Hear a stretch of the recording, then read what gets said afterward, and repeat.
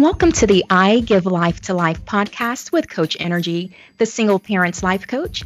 This is where I will share valuable content on all matters of the heart and various life issues that single dads and single moms face, such as relationships, marriages, divorces, co-parenting, dating, effective communication, time management, life-changing events, work-life balance, and so much more. And I'll even have guests to join me. And this week, I do have a very special guest with me right now, Jason Pickel. If you can, please introduce yourself to our listeners. Hello, thank you for having me. It's great to be here, and I'm looking forward to our conversation. My name, like she said, is Jason Pickel. I've a law enforcement officer for about 18 years. I have 4 kids, and it's been quite the experience. That they range from 7-year-old to 17-year-old. So I got a little taste of all of it when it comes to raising kids, when it comes to the age groups and stuff. But other than that, I'm pretty much just a simple person living life, trying to get by. Awesome. I know that's right. Now, if I'm not mistaken, you do have a podcast. And is the name of your podcast Life in a Pickle? Yes, that's correct. It's Life in a Pickle. It's kind of a play on words with my last name. And it's basically my life story, all the wrongs, the rights, and everything, all coming together, putting it out there for everybody to listen to and hopefully help people. That's right. That's awesome. And how long have you been doing your podcast? Approximately only about 2 months. Oh, okay. So fairly new.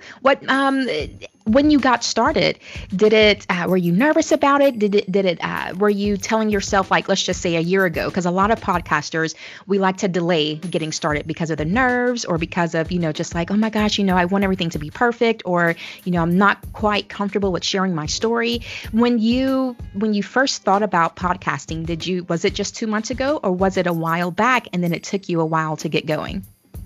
No, I've been thinking about it for quite some time, actually. I had attempted another podcast with a friend of mine where we done as basically a debate podcast about everyday topics and things going on in the world. But during that podcast is when I realized there was something else I wanted to do. There was more to it that I wanted to use as far as the advantage of having a podcast. And I've always had the urge to share my story. And I'm not saying, and it's not to say that my story is necessarily different than anybody else's story, but I feel like I got a lot to share and a lot that can help people. And podcast just seems like the best way to at least start out doing it. And after we separated from the first podcast, I took a break, and I'd say about 6 months ago is when I really started thinking really hard about getting back into the podcast and doing what I'm doing now, sharing my story. Awesome. Good stuff. So on today's episode, we are going to talk about co-parenting. And my channel, it's all about working with both men and women, because there are a lot of support systems and a lot of resources that are out there that cater to women and moms and single moms. And I love it. There's nothing wrong with it at all. However, I cannot stand the fact that our dads and our men are being left out, or they don't have as many places to turn to, as many people to turn to, as many resources available to them. So I was so excited when you accepted my request and the invitation to come on, with you being a man and with you being going through the process of being a single father at some point throughout your experience. So today we are talking about co-parenting, and what I want you to do is just give us your spiel. Go back as far as you want to go back and let us know about your experience as a co-parent. Were you married at one point with your children's mother, or were you all just dating? Did you ever live together? Just kind of give us a little bit of those details that you feel would be important for us to know, especially the men that are listening. Yes, my first relationship with my first wife started approximately about 14 years ago. And I apologize. It started about 18 years ago. And we started dating. It started out as just a simple dating relationship that turned into a little more. My first child was born, and we got married shortly before she was born, and we ended up having 2 kids together. We stayed married for approximately about 6 or 7 years, and it started getting real rocky. The relationship between me and her did, and different things started playing factors. Her lifestyle, her choice of lifestyle, I guess you could say, and my choice of lifestyle and what I saw for our future, they didn't match. They didn't meet in the middle, if you will. And we started going separate ways, and to the point that eventually we separated. When we first separated, I left the house, and I separated myself from her, and in doing so, for a short time, separated myself from my children as well for about a month or 2. But my life changed completely 2 months after our separation, because she continued to go down the lifestyle she had chose, which was partying, drugs, you name it, to the point that her mom actually called me one day, and her exact words were, "I need to come get the children." And so I drove back to the house to find my soon-to-be ex-wife in bad shape. I got the children that day, put on my vehicle, drove off, immediately sought emergency temporary custody. And pretty much from that point on, I tried probably for, I would say, a good year and a half to do the co-parenting with her.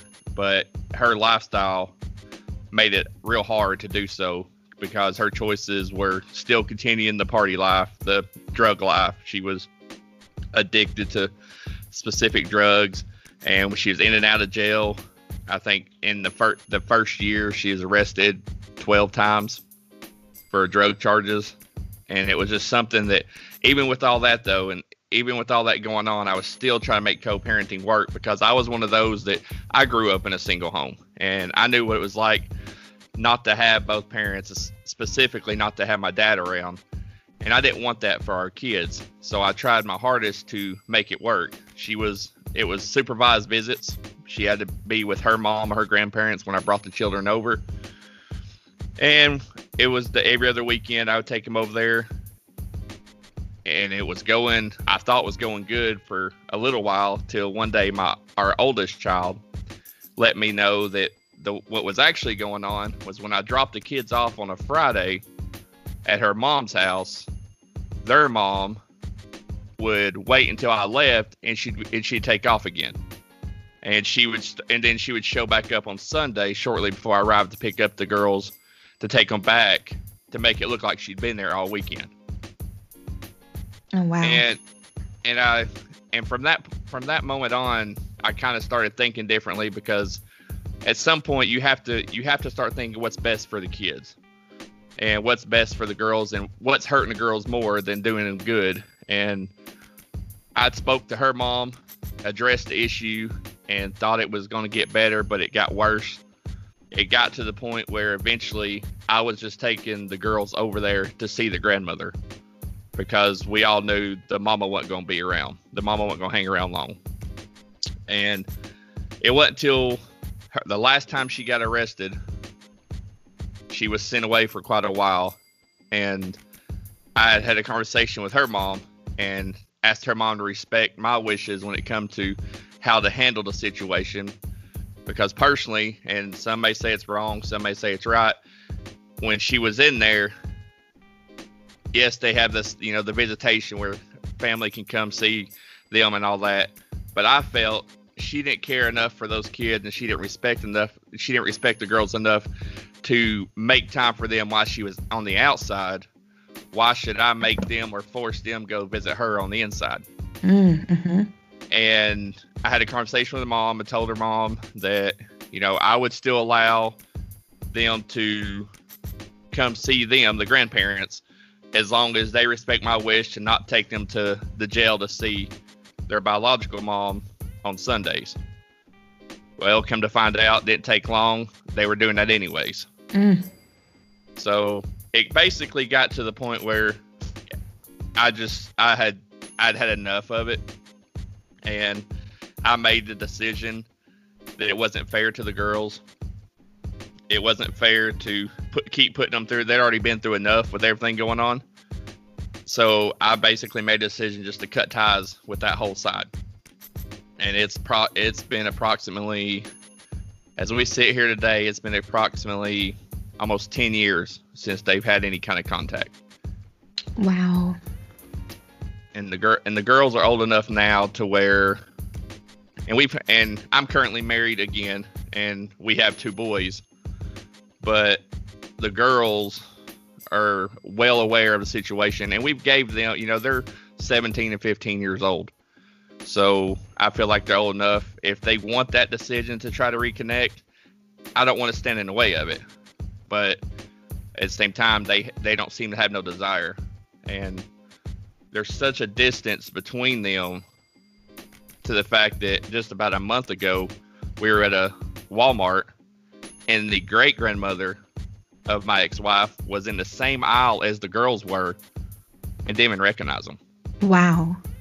And didn't even know who they were, didn't talk to them, just walked right by them. So, I mean,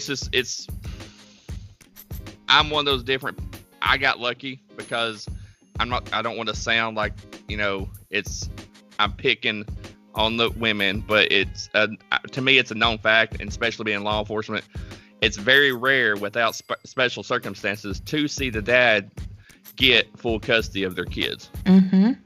And I guess I'll say I was blessed to be able to do that because of circumstances, because it scares me to think where my girls would be at or how they would be right now if they were left and what that mess I found them in or where I took them from. Right. Oh, my goodness. Absolutely. And you made a very good point, something that I do want to hit on. You said it's very rare as the man to get full custody. For those men who are in your same situation or something similar to your situation of where they feel the need to seek custody of their child or children, what advice, or maybe not advice, because I don't know what the legal parameters are with you actually being in law enforcement, but what information or suggestions or tips would you give to men who are listening about how to go through that process, how to navigate the process of seeking full custody? Well, unfortunately, like we've both briefly spoken about, it is very difficult, and it's something that, I mean, I'll just come out and say I don't think it's fair as far as the guidelines of what they look at. My best advice, I don't know how it would have transpired if she hadn't made the choices she had made in our situation, but I knew what I wanted to be as a dad and a father to my children. So the best advice I can give is do your best to be the dad, show that you are capable of being the 100%, full-time parent that you need to be when you're a single parent. And you just be able to show that. Is it going to work? I can't guarantee that, because I've seen some, once again, with me being in law enforcement, I've seen some men that I know for a fact are really great dads, and there's nothing they can do with the system because of the way the system is. And like I tell a lot of people when it comes to working law enforcement, I don't necessarily agree with everything that all the laws and all the rules. I just have to enforce them because that's my job. But I don't. And parenting and co-parenting and the way the judicial system works with it, I disagree with completely. And I have a hard time accepting it because I don't know if there's a right answer to give anybody seeking that other than to just give it your best shot. And all they can do is tell you no. If you feel like you're the one that needs to be the primary parent or the one that has them the most, fight until you can't fight no more for it. That's one thing. I mean, I would say would help is to just keep fighting for them. If you think you belong as the primary parent and you think they belong with you full time, don't give up on it. Just keep fighting. Make them tell you no. Mm-hmm. Yeah. Oh my gosh. And that makes sense because that's ultimately all that you can do is just keep trying until you run out of options. Just don't give up, especially if you really believe in your heart, and if you really believe that the kids would be better in your hands, better with you being the primary parent, with their safety that's involved, and their future development, their growth, their emotional well-being, all of that. So absolutely, just keep fighting. And it's so unfortunate that the system itself is not more balanced and more equal to just favoring the parent that is the best fit to be primary. Hopefully things at some point will eventually shift over or balance back out. But until then, just like you said, just, keep fighting and just keep doing your part. Even if the tables don't turn in your favor, just keep doing your part as being that number one dad in your child's life. And, eventually things will turn around, even if, it's later on in life, even if it's just with the child, because like you said also earlier, you have to look at what's in the best interest for the child or the children, even if they have to wait until they are teenagers and then they see and realize, what, even though, my mom and dad separated, my dad, he still did the best that he could. And they'll see that. They'll see it growing up. They see everything that's going on. They have this extra little, ears that they can hear everything, right. Even if, you decide to go into another room and have a conversation, with your ex or whatever. And they definitely understand all the things that are going on, all the different nuances, even if we don't think that they are. And so I want to also ask this question. I don't know if it was a part of your situation or not, but I do know one of the things that gets in the way of some of the fathers being able to win, quote unquote, win a custody battle is because there was violence of some sort, even if not necessarily just physical, but, maybe yelling or raising of the voice to where, the kids got scared or anything like that. I want to know, did you ever experience any type of domestic issues or situations with your ex-wife to where the law was called, to your guys' residence at all, or was that not part of your experience? No, we never got to the point where the law was called. We had our share of pretty hostile arguments, and there was definitely some yelling and some screaming, that took place, but the law was never called. Actually, the only time the law has ever been called between us was the day that we had already separated, the day I went and picked up the girls to take them with me because the argument got so heated, the neighbor called the law. But we were already separated at that point. But while we were together, there was never an incident where the law had to be called for it. But like I said, there was definitely some heated moments. Yeah, I can imagine. And when the law was called by the neighbor, did they? How was that experience? Was it anything to where they immediately saw who was the accuser, or I don't know what proper terminology to use, but did they come willing to listen to both sides, or were they automatically against you because you were the man? Actually, that's the ironic part of it is a lot of people have this assumption that law enforcement's for each other and we protect each other. And I'm in law enforcement, and when the law was called that day, I actually got the negative side of the interaction to the point that, because I was mad, and I'll be the first. I talk about it on in my podcast during that episode how mad I was, and I'm sure everybody and their brother could hear us, or they had any ears around us outside the house and everything. And when the law showed up, the first thing he done, and I don't know how long he had been there, so I don't know what all he heard. So, and I was doing a lot of talking. So, but when he first come in, his first automatic response, and I knew the guy because I worked for the county, he worked for the city, so we worked together. But he automatically walked in and went directly to her, and his exact words were, I'm having him leave. If you have any more problems out of him, you just let me know. Wow. And that was one of those incidences that really opened my eyes to some things. And I mean, I'll be, like I said, I'll be the one to admit I was probably the aggressor in this situation because I was mad.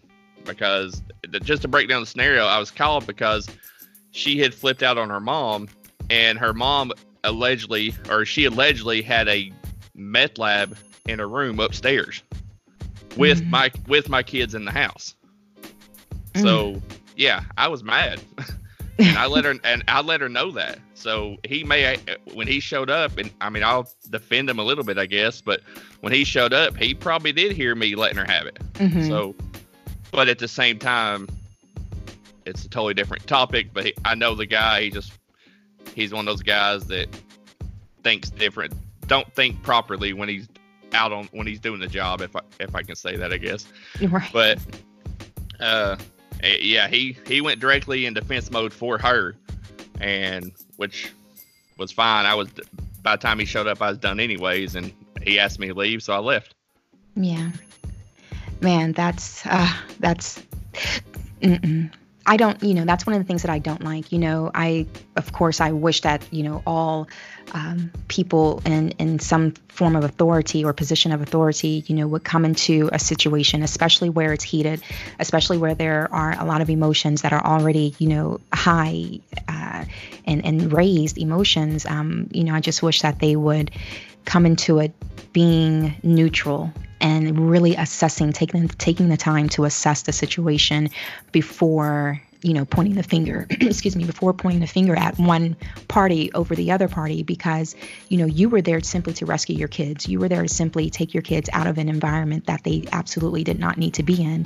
And, yet you were, because of when they walked in, or when he heard when he walked in, he heard you being the more verbal person in that moment. It doesn't mean that you weren't there on, in good faith, or that you weren't there to just simply try to keep the peace, or try to, correct whatever the situation that was going on, which was ultimately just getting your kids out of the way. But we hear too many of those stories too often, where the wrong person ends up, being pointed at as being accused.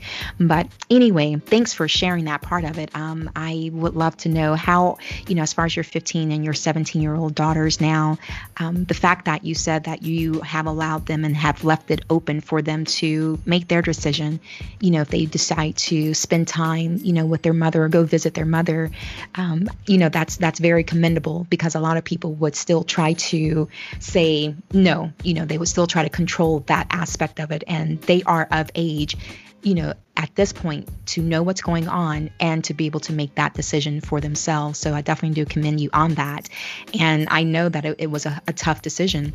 Like you were saying earlier with their grandparents, hey, I don't mind bringing, the girls to come visit you all. I mean, this is the way that it's been going anyway the whole time. I don't mind continuing that. However, just me being the parent, please respect my request and my choice and my decision to not take my kids to, a location in that type of environment of a jail. And so I definitely do, commend you for that, for allowing them to, at this stage in life, to make their own decisions. So as of right now, you do have permanent custody of your two girls? Correct. Yes, I have permanent custody. Like I said, it's been almost probably 10 years since they've had any contact with her. Now, she has reached out a couple times over the last, I'll say 4 or 5 years, and she will ask how they are, but sometimes I've replied, sometimes I haven't. I mean, I'll just be honest. Sometimes I'm tired of wasting energy on that topic when it comes to her, because for me, another issue I have is her family still lives. She don't live around us anymore, but her family still does. And one thing that our girls do know is she's already started. She has another family now. And she has went through the court system and adopted 2 kids to make them her own from her family now. And to me, that's just another slap in the face to the girls. Yeah. Because you take that much time to go through adoption for them, but you're not putting up any kind of fight to be in their lives. And that was another kind of just icing on the cake, I guess you could say, that made me feel like I made the right decision. But I would like to say that one thing that makes it easier for me to be okay with our girls making their own decision is how my relationship with my dad went when I was their age. Because when my mom and dad split, I was 5, and I didn't see him till I was 13. He disappeared completely. But he died being my best friend from that point. So I know, I mean, I'm not saying that, you know, that happens every time, but I know the thoughts I had as a child, and I know what I wondered about, and I know they probably do too. They don't talk about it much, but it won't surprise me if they ever reach out, because it'll probably do them some good, even if it's just to ask why. Because I mean, we're open about it. Me and my wife now, they know anytime that in the past when they've tried to send stuff, the grandparents, the great grandparents, or her or whoever, and up to about 5 years ago, they would send, you know, Christmas cards or birthday cards, and we'd hand them to the girls and tell them to do what they want to do with them. Now 99.9% of the time they went straight to the trash without even opening them. But that's one of those deals too, that if you tell my ex-wife that and her family that, I get the blame for it. But in reality is the girls have the option. They're choosing to do that. But they're never going to see that because it's always, I'm keeping them from them. Of course, they have to have someone to blame. You know, usually in that type of situation, it's a hard pill to swallow whenever, you know, adults, whether it be, you know, the parent or grandparents or aunts or cousins or uncles or whatever, when they find out that, you know what, the children actually made the choice to not want to be with you. The children made the choice to not want to spend time with you. The children made the choice to not want to call you. The children have made the choice to, you know, not want to accept the cards that you sent. And that can be a hard pill to swallow for some of the adult family members because, you know, it can seem embarrassing. However, you know, it hits that pain point of, you know, everyone knows, you know, what's really going on. Everyone knows, you know, the reality of the situation, and everyone knows their part. And children, they're going to be the most innocent in the situation. And if a child can make that decision, then it makes adults who are in the wrong have to look hard in the mirror at themselves. And sometimes it's just easier to place the blame on the other parent or the other adult that's, you know, in the situation. So I get it. Right. Oh yeah. Yeah, I mean, you hit the nail on the coffin with that one. I knew that, and it's still aggravating though. I mean, it's one of those deals that, you know, just like a lot of things in life, even when you understand it, it still gets aggravating. Absolutely. So, curious, just especially since there are a lot of men who listen to this podcast, do you happen to get child support from their mother, with her being the female? Because usually it's the other way around. You know, the men are the ones who are being hounded for child support, being taken to court for child support, and, you know, have there's this big thing out there about men and child support. But I wonder, do you receive child support from their mother, or did you just not even go after it? It was ordered. I didn't go after it. The day that our papers were finalized, she wasn't there. She was in jail, and she told them she didn't want to come. So the judge pretty much, I mean, I got to make the paperwork up how I wanted to. I told the judge that day that I didn't want anything from her.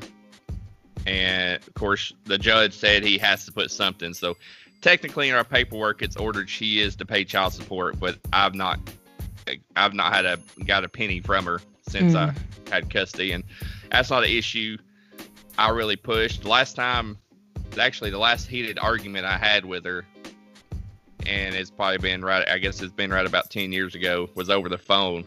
And she was telling me she was going to take me back to court. And I told her that's fine. And my exact words were, that's fine, but you've got about 6 years of back child support you owe me, so you better hope you win, because that's going to cost you a lot of money. And that was one of those things. I mean, yeah, it was a jab, but it was also, reality was to show her that she's not been doing anything. So it's not, I mean, she's going to have a hard battle in court. And that might be one reason she's never tried. I don't know. I do know in our paperwork she has to pass a hair follicle test, Mm-hmm. and that might be another reason, because I don't know if she ever cleared the air with her past and her decisions from lifestyle. But as far as child support goes, I mean, it was ordered. I guess if I wanted to push it, I could even harder now. But for me, just the peace and for my kids, and I mean, at this point, why even push it? Right.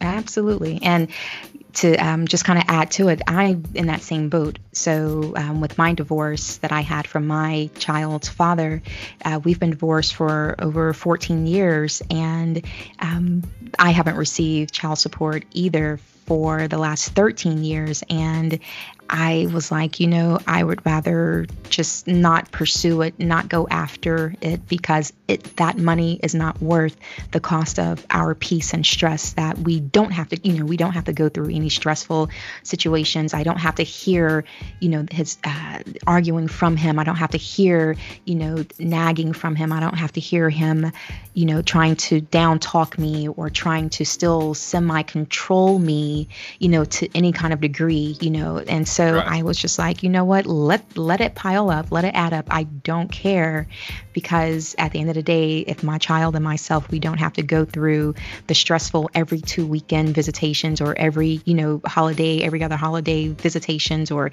exchanges and this and that, then, I'll take that and I'll just work, twice as hard, and that's ultimately what I've done. And ever since I got divorced, I've kept 2 or 3 jobs just to make sure that, I did not have to rely on child support or him for anything. And I mean, I probably couldn't anyway, because after our first year of being divorced, he disappeared. So he totally abandoned us as well. And it's, been going on, like I said, 13, 14 years now.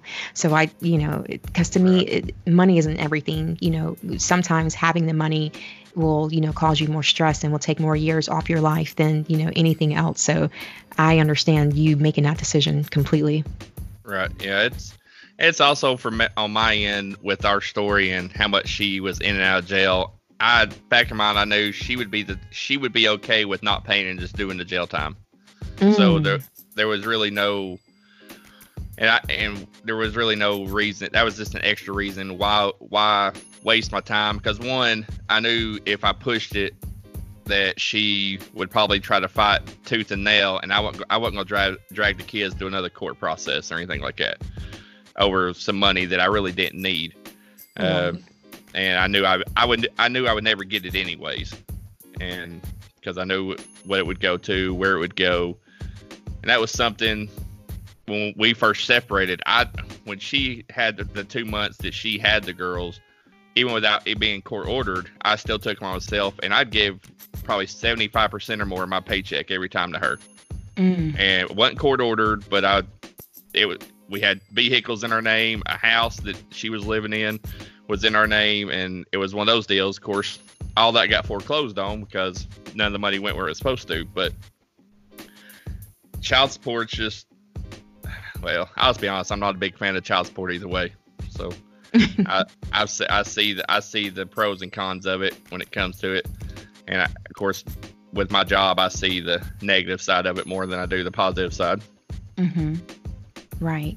And last question on this particular topic, and then we'll fast forward to more of the after effects. But so just in case we have someone listening who has just, not seen any type of movement on their course of attempting to get custody, or with their course of receiving and or having to pay child support, whatever their situation or position is, do you think that you were favored because of you being in law enforcement? Because there may be someone that's listening that says, oh, well, of course he got custody, or of course they granted him child support because, he's in law enforcement himself. So, they favored him, but, there would be no way that I would be able to win either of those. Right. And I get that. I mean, I know in today's world, I know the reputation law enforcement has with people, but I don't think in my case that was the scenario. That was the reason. I think with my situation, as drastic as it was, because like I said, she was in and out of jail all the time, and it was all drug charges. Anything she got arrested for was drug charges. So it was pretty much, even my attorney, I hired an attorney, and he said I could have done it myself. That was his words, because it was such an open and shut case when it comes to that.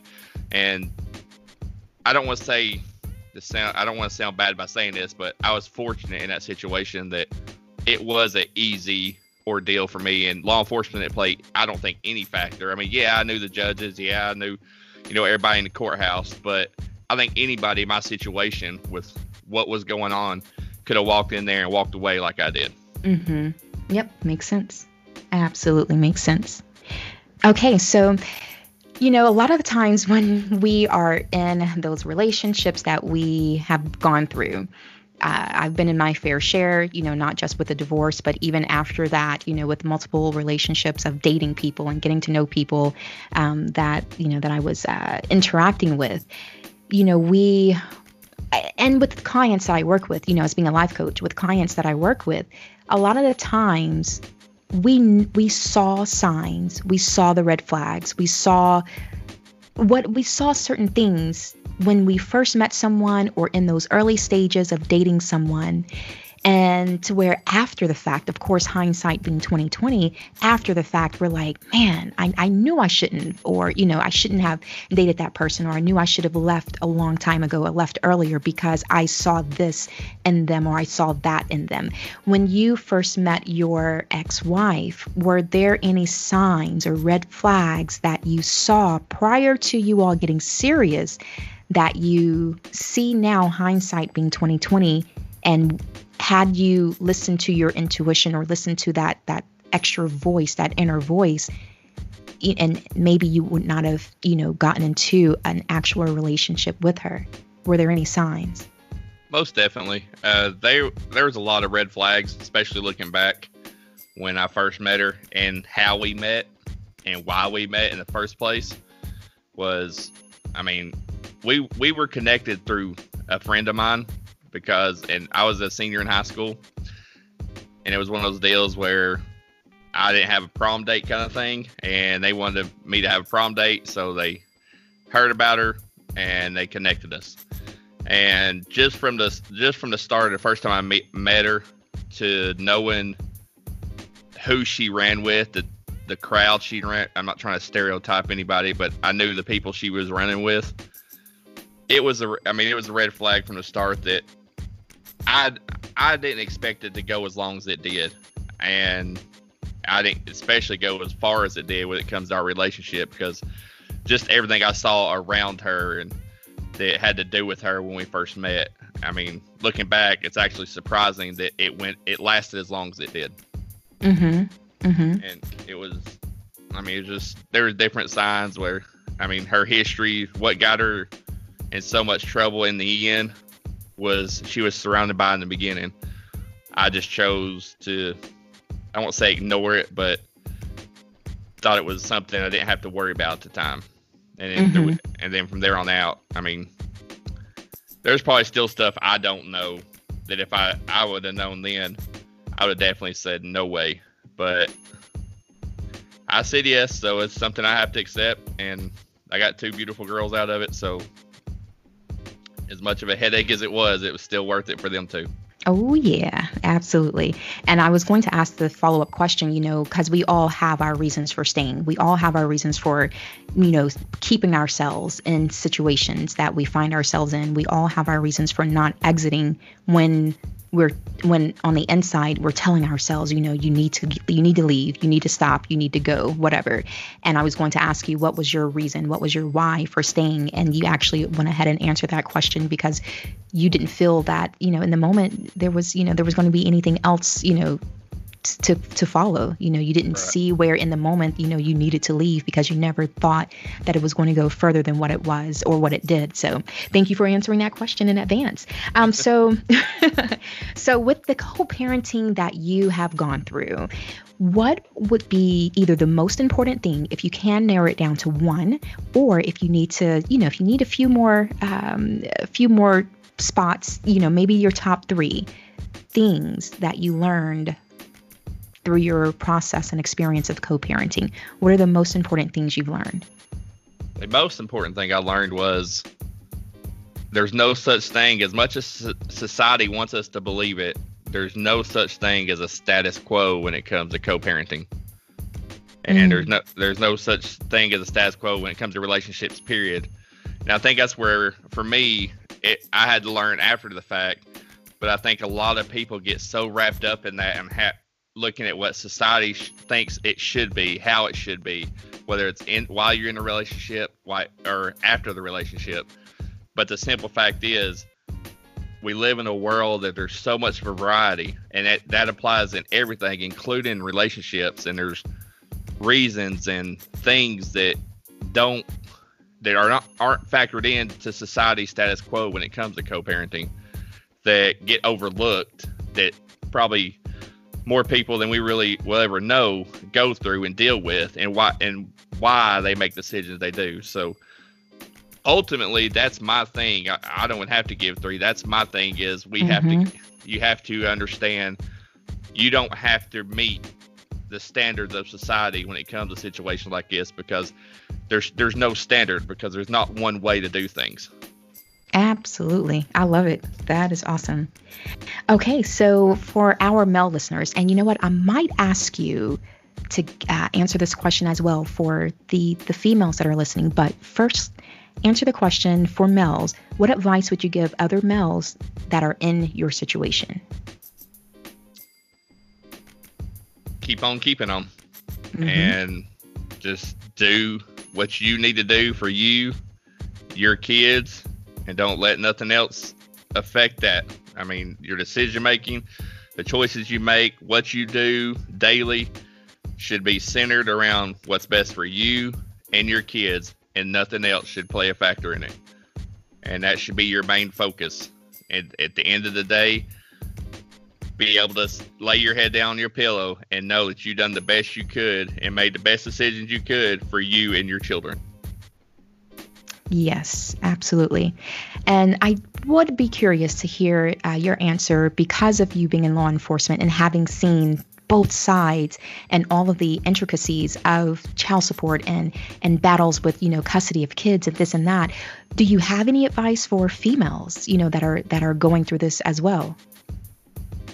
For me, I don't think it's different either way. Okay. I don't see there being a difference, because in the end, it's not about the husband or the dad or the mom. It's ultimately about the kids.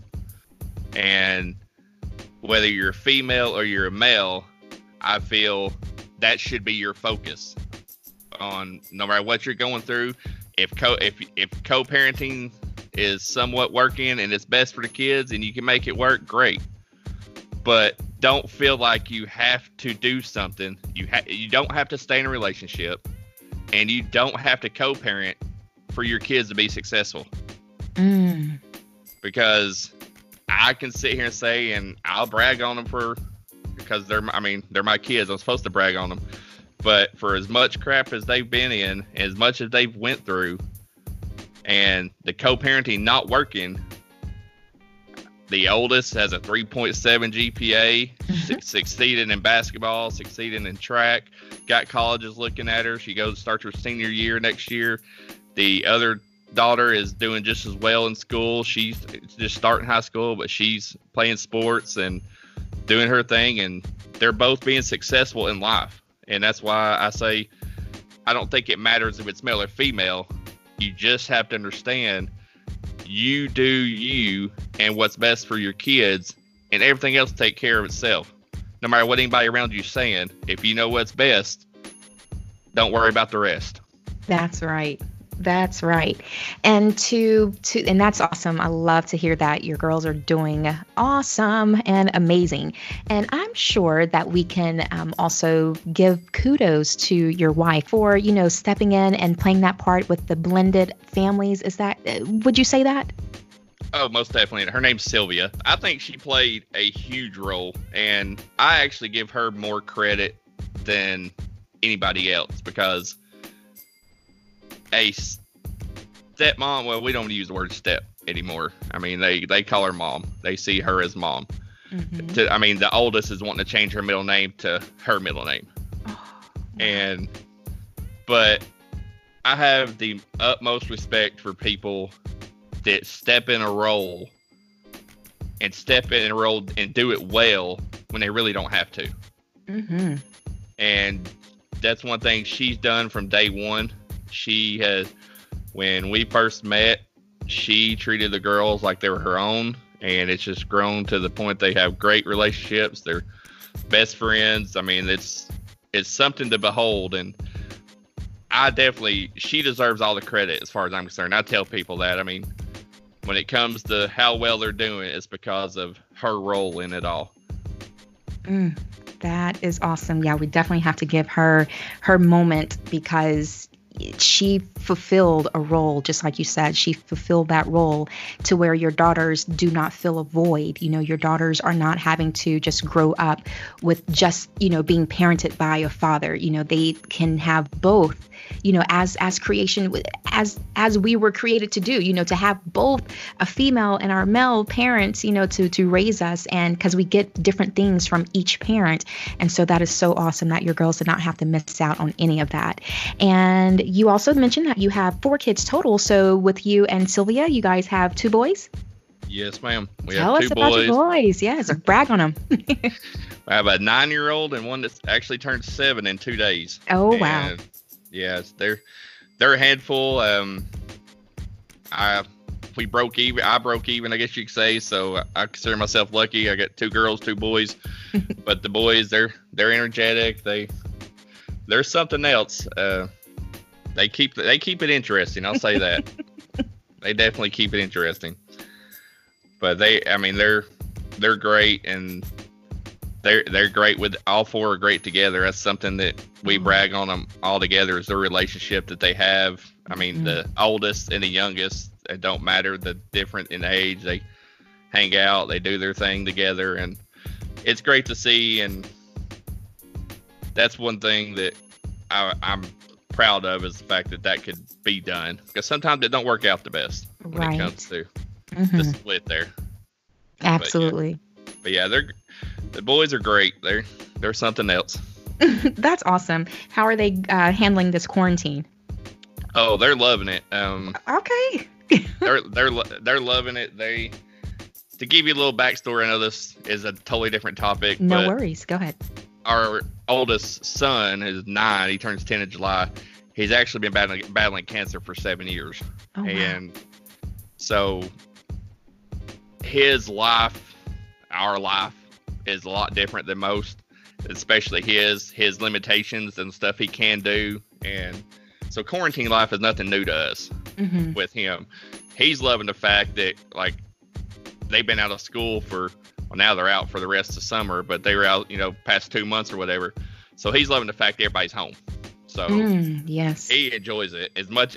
They all together, I mean, they're brothers and sisters. They're going to get on each other's nerves eventually. But I mean, as far as he's concerned, it's the greatest thing, because he's seen everybody, because he don't always get to go to school or, this and that. So he loves it. That's right. Well, I'm happy to hear that he's still able to have a smile on his face and a smile on his heart throughout this time. Oh, yeah. He's a trooper. That is awesome. Well, so, okay, based off everything that we've talked about today, is there any final words, one last word, any other last takeaway that you may not have been able to say earlier, that may have come to you now towards the end of this episode, that you would like to share with our listeners? Yeah, actually, I thought of it just a little bit ago while we were talking, and some might have this question, but I've had people ask me, I know personally, why I didn't, but some that might be listening might be wondering, if it was so bad, how come I just didn't fight to take her rights away and be done away with it completely? And if it's okay, I'll touch base on that a little bit. Please. One thing, it's not for lack of trying, because I did try.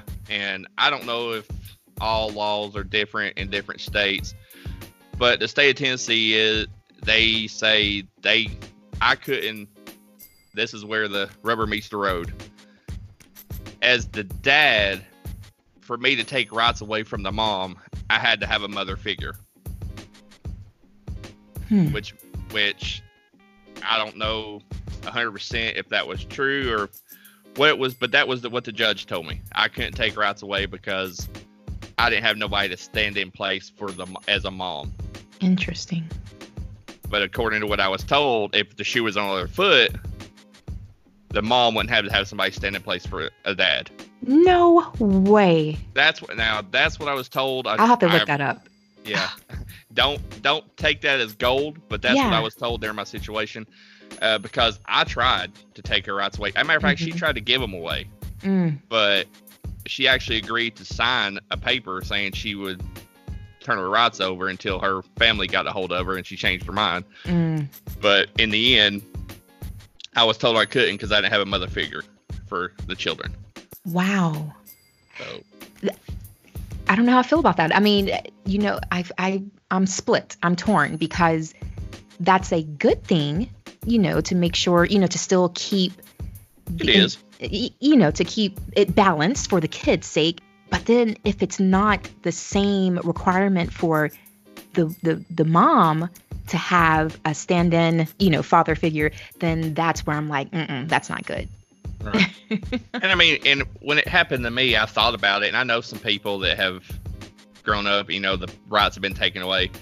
And when you really, I mean, I'm not trying to split hairs here, but when you really think about those types of stories, all you really hear about is dad's rights getting taken away for the most part. Yeah. So I've got a friend that works in law enforcement. Now, he got his first wife's rights taken away, but he got it done after he got married again. And we talked about it. Once I got married again, we talked about it. But at the same time, once we got married, it was things that kind of, I hate to use the quiet word to jinx it, but things had quiet down. So it was one of those deals where the girls were satisfied, we were satisfied. Why, you know, poke the bull to get stuff riled up again when we can just go on with our life. Makes sense. So yeah, I thought about that, and then whoever's listening might wonder about that. I don't know as far as the whole, if it applies in every state. I just know what I was told when I tried to get her rights taken away. Right. That is interesting. And if anyone who's listening, if you all know the answer to this question, whether you're in the state of Tennessee or you're located elsewhere, put the comments below. Let us know if that's actually something that you've heard of with where you're located, and, you know, how, you know, what have you heard about it? That would be super interesting to hear about. But I'm so happy that you did think about that as being your last thing to say, the last thing that you wanted to share, because that was a great question that, you know, you said that you have been asked before. So that's it. I do have my finale question. This is a fun question. It's an out-of-the-box question. So when you answer, you can either go left, you can go right. You just have fun with it. All right. So what's that one question that you hoped I would not ask? Honestly, I wasn't worried about anything you asked. Okay. And the reason I say that is, now, a year ago, 2 years ago, for having this conversation, I'd probably been sweating the whole time, like, oh, please don't bring this up. Please don't bring this up. But I personally have got to a place in my life where no matter what's happened in the past, I've accepted it. So therefore, if I've chose to accept everything and how everything's went, so nobody can hold over my head anyways, once I accepted it. So I'm good with anything. And that's one thing about the podcast that has made me grow even more as far as opening up. And I'm an open book when it comes to it now. And I was game for anything that you ask. I didn't know which direction we might go, but I was ready for anything. That's awesome. I love it. Yes, I'm so happy that you came open to share on this channel. That is awesome. So we are about to wrap up, and I want to give you the floor and give you some time to talk, whether it's 30 seconds or 2 minutes. Because you came and you shared your time with me, I want to extend this time to you. I want you to let us know, what all do you have going on? I know you have a podcast, so make sure that you shout out your podcast. Let people know where they can find you. If you happen to be self-employed or a business owner, you know, make sure you shout out your business. If you have a website, any upcoming upcoming events, and then your social media platforms, anything that you can think of. Take this time to just put it out there so we can find you. Okay, yeah, I'll focus on. I got three things I like to focus on. The first, I'll get it out of the way, is I do have a podcast, like you mentioned. It's called Life in a Pickle. It's spelled Pickel, just like my last name. It's a play on words. And what that podcast is to break it down the easiest way I know how, is I've had triumphs, I've had defeats, I've made mistakes, I've made good choices, and I've made bad choices. And all I've done is taken all that and brought it together for my story and taking y'all down the path and the journey of what it's like to have a life in a pickle. And that's the best way I know to describe my podcast. There's going to be, I talk about everything. I'm about 14 episodes in, so I still got a ways to go. You can find me or my podcast pages on Facebook, Instagram, or Twitter. For the podcast, just look up Life in a Pickle, or you can look up @InPickle, INPICKEL. I would appreciate it. Just click on it, follow along, and enjoy the journey as we'll take the journey together. And one thing I want to get across, and I mentioned earlier, is I would like to reach out and just encourage everybody that's listening that if you don't already, become a blood donor. Donate blood, bone marrow, go to your local Red Cross medic, because the last 7 years we've seen how important that can be and how that helps people more than anybody that gives donation will ever know. Your one donation could save a life. And just thinking about that, that's very powerful. So I encourage all your listeners to donate and donate often. And that's awesome. That's all I got. Awesome. Good stuff. So everyone, make sure you go support. I will make sure that I include the websites and how you can be found in the show notes, as well as below in the description. So make sure you scroll below and click on the links and go support, follow. Jason, I want to thank you so much for giving me your time and for sharing very openly and candidly your experiences as being a co-parent, as being at one point in your life, a single parent, a single father, and sharing your experiences with the listeners that are out here. I also want to thank you so much for your service of being in law enforcement, especially in this time that we are in right now. So thank you so much for everything. I greatly appreciate it. It's been an honor being on here. Thank you. All right, everyone, that's it for this episode. If you would like to be a guest, please contact me. You can find me on Facebook, Instagram, Twitter, or YouTube at Coach Energy. And energy is spelled NRGY. Yes, that is my real name. So definitely look me up online at Coach Energy and let me know if you have a story to share. You have some valuable information that people can definitely take advantage of, especially in the times that we're in right now. Visit my website at coachenergy.com if you would like to schedule your free consultation for a life coaching session, a relationship coaching session. I will be able to help you out there. And again, that is a free consultation, so you can try it before you buy it. I also have, as you know, of course, you're listening to this right now on the podcast. This is the I Give Life to Life podcast with Coach Energy. So do not forget to subscribe, share, follow, hit the thumbs up button. Let me know that you like this episode. Go ahead and get the conversation started below. You know how we do it. And as always, remember, keep smiling.